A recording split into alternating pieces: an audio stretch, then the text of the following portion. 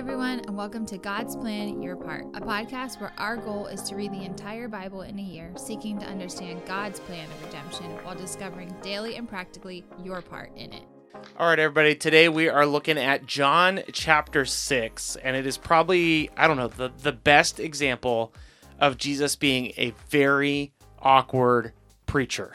He's going to say a lot of weird stuff right when he has like one of his biggest possible crowds. So John 6 has always been really interesting to me, and I'm excited to talk about it on the podcast. It's definitely weird because I think we take this story for granted. As Ryan was reading the chapter today, it's like this is language that we have heard, especially if you've been a Christian for a long time or you've been reading the Bible for a long time. Hearing these words of bread of life, I am the bread of life, or referring to Jesus as bread or food. It doesn't sound so odd if you've just heard it over and over again, but it struck me like really funny as Ryan was reading it, like, oh, that would be so weird. Like Jesus is saying some pretty like crazy stuff to begin with, and now he's talking about people literally like eating him, which is weird. It would just be so uncomfortable. Like, did you just hear what that guy said? Super weird. So just to set up some context here, John chapter 6 probably has the most detailed account of the feeding of the 5,000. So if you've been tracking with us day by day, we've already read this story in each of the other Gospels, I believe. We've already read it in Matthew, Mark, and Luke. It's not new.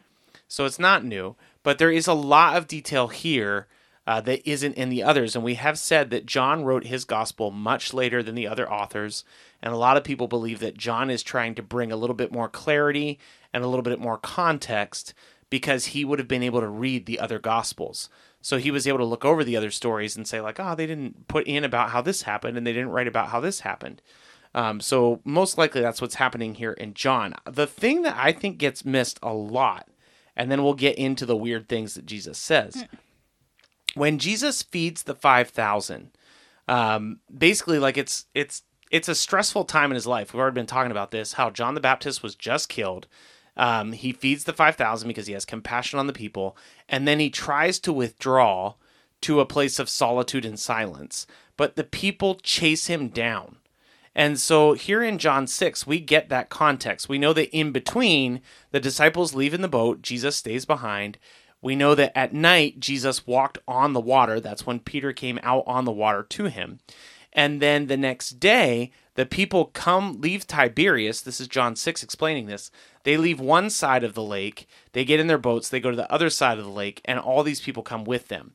So these thousands of people are like desperate to figure out where Jesus is, which initially seems like a really good thing. Like, oh man, like he really had an impact on them, and they want to hear what he has to say. But that's not what's happening. So honestly, when I hear that, it's like it reminds me of like stalking and like, I don't know, it sounds kind of like irritating. They're purposefully looking for places to just like, I don't know, like revamp, like calm down, take some time, get back into it after a little bit.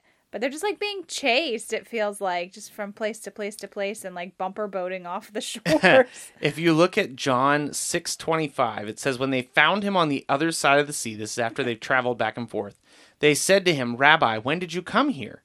Jesus answered them, truly, truly, I say to you, you are seeking me, not because you saw signs, but because you ate your fill of the loaves. Do not work for the food that perishes, but for the food that endures to eternal life. He's kind of like calling them out on how selfish they're being. 100% he's calling them out, and I think it fits in line with some of the miracle things we've been talking about. Jesus feeds the 5,000 to draw attention to his authority, the authority that God has given him, the authority that he has as God. And the only thing these people notice and care about is that they ate to their fill the day before, and now they're hungry again, so they want more food.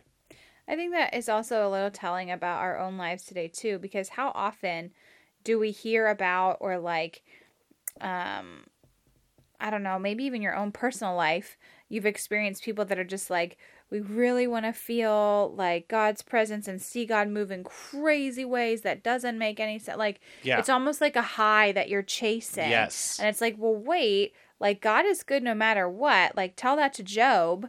Yep. Tell that to like, anybody who's gone through significant loss and still knows and understands that God is good regardless. So like, it's interesting that this comparison is being used because Jesus is like in their presence, like he's right there, and they're like ready for the next hit.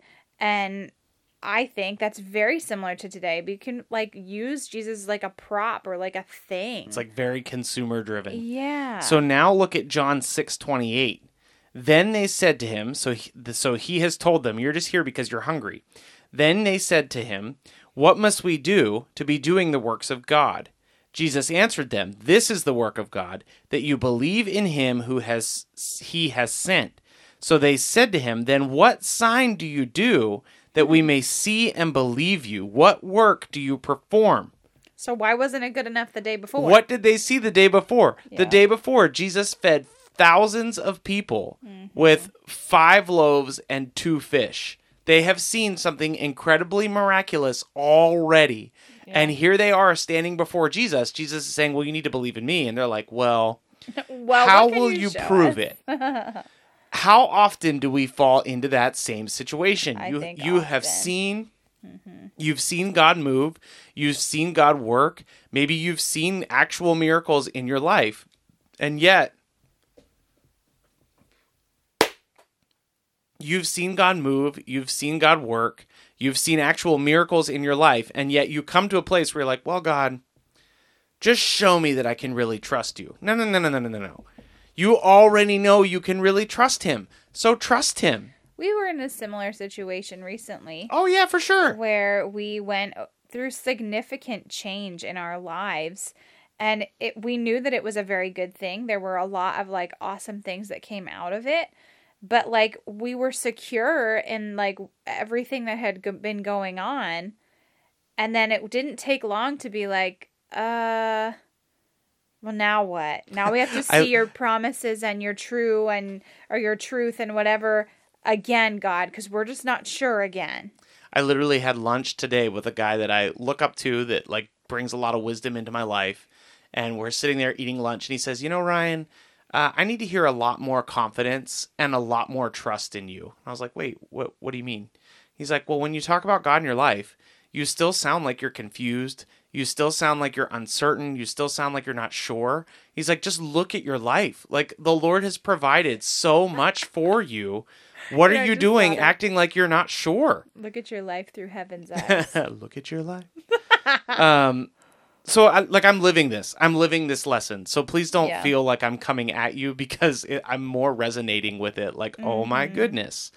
And so Jesus is telling them, you need to believe in me. And they're like, cool, we might believe in you, but can you do that magic trick again? And so, we still have more to talk about. But one of your parts for today is going to be, like, have faith that the God who has delivered you and worked in your life will continue to deliver you and work in your life. Don't make him prove himself over and over and over, because then you're like these people that are just like, yeah, I want fed again. Yeah, I want fed again. That's not who we should be. The kids you put to bed and they're like, I need a drink.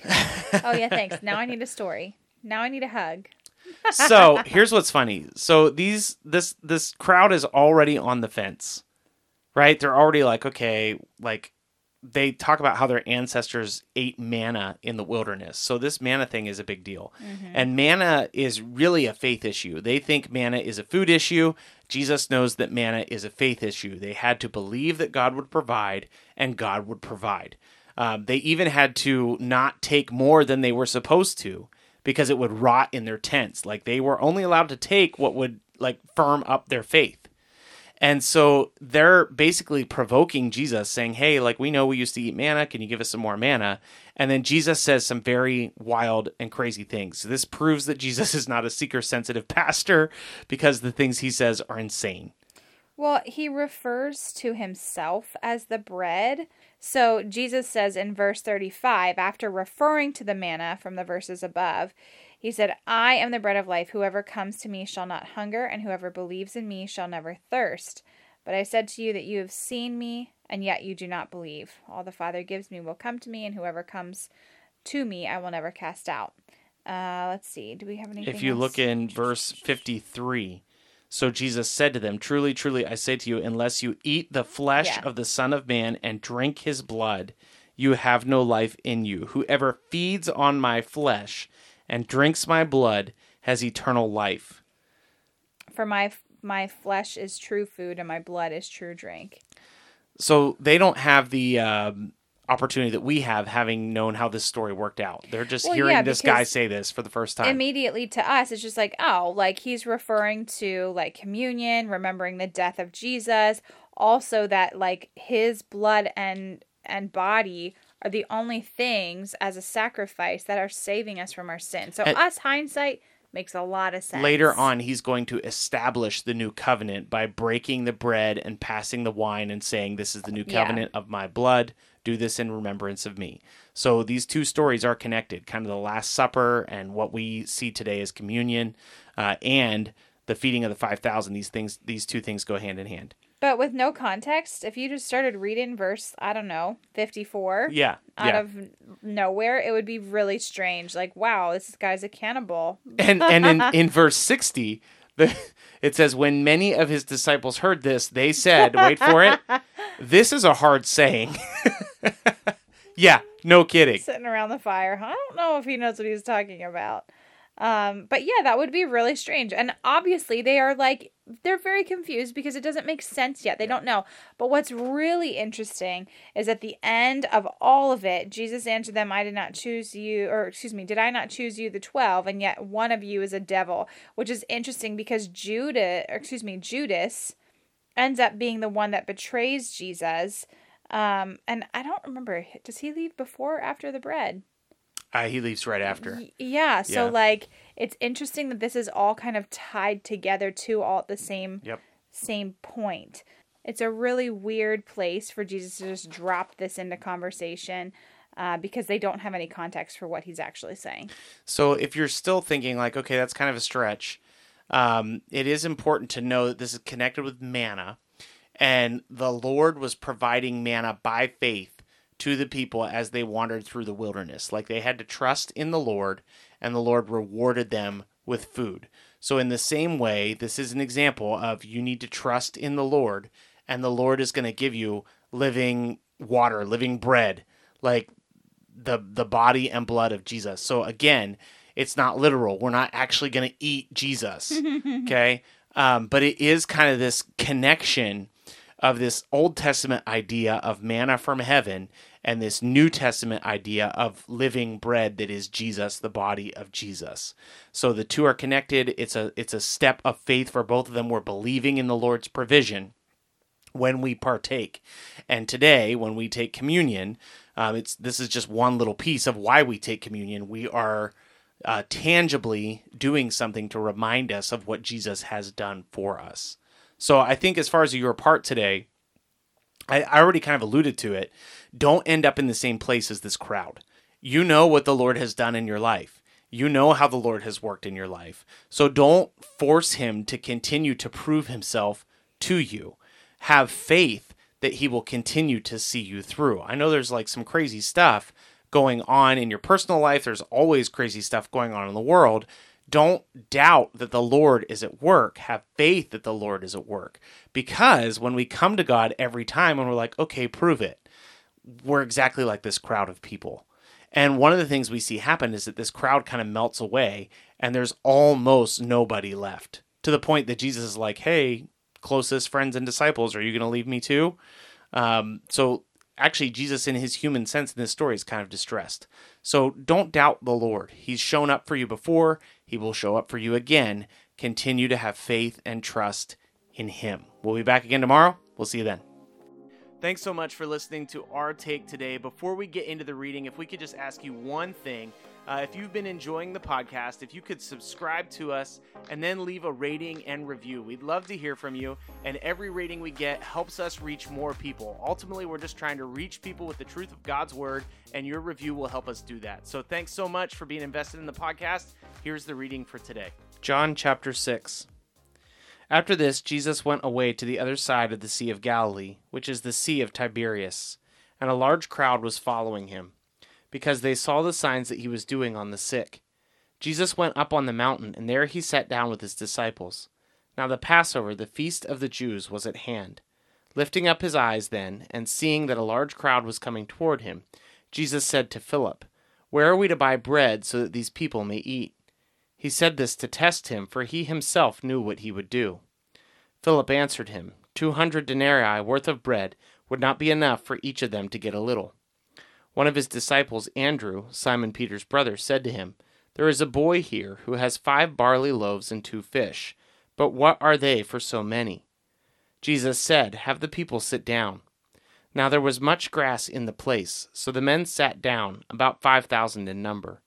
Jesus then took the loaves, and when he had given thanks, he distributed them to those who were seated. So also the fish, as much as they wanted. And when they had eaten their fill, he told his disciples, "Gather up the leftover fragments, that nothing may be lost."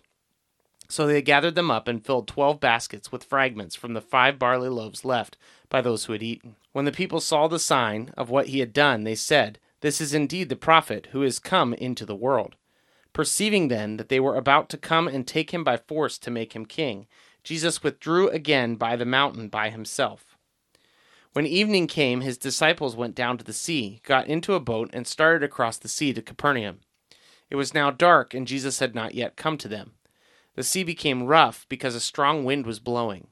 When they had rowed about 3 or 4 miles, they saw Jesus walking on the sea and coming near the boat, and they were frightened. But he said to them, "It is I, do not be afraid." Then they were glad to take him into the boat, and immediately the boat was at the land to which they were going. On the next day, the crowd that remained on the other side of the sea saw that there had been only one boat there, and that Jesus had not entered the boat with his disciples, but that his disciples had gone away alone. Other boats from Tiberias came near the place where they had eaten the bread after the Lord had given thanks. So when the crowd saw that Jesus was not there, nor were his disciples, they themselves got into the boats and went to Capernaum, seeking Jesus.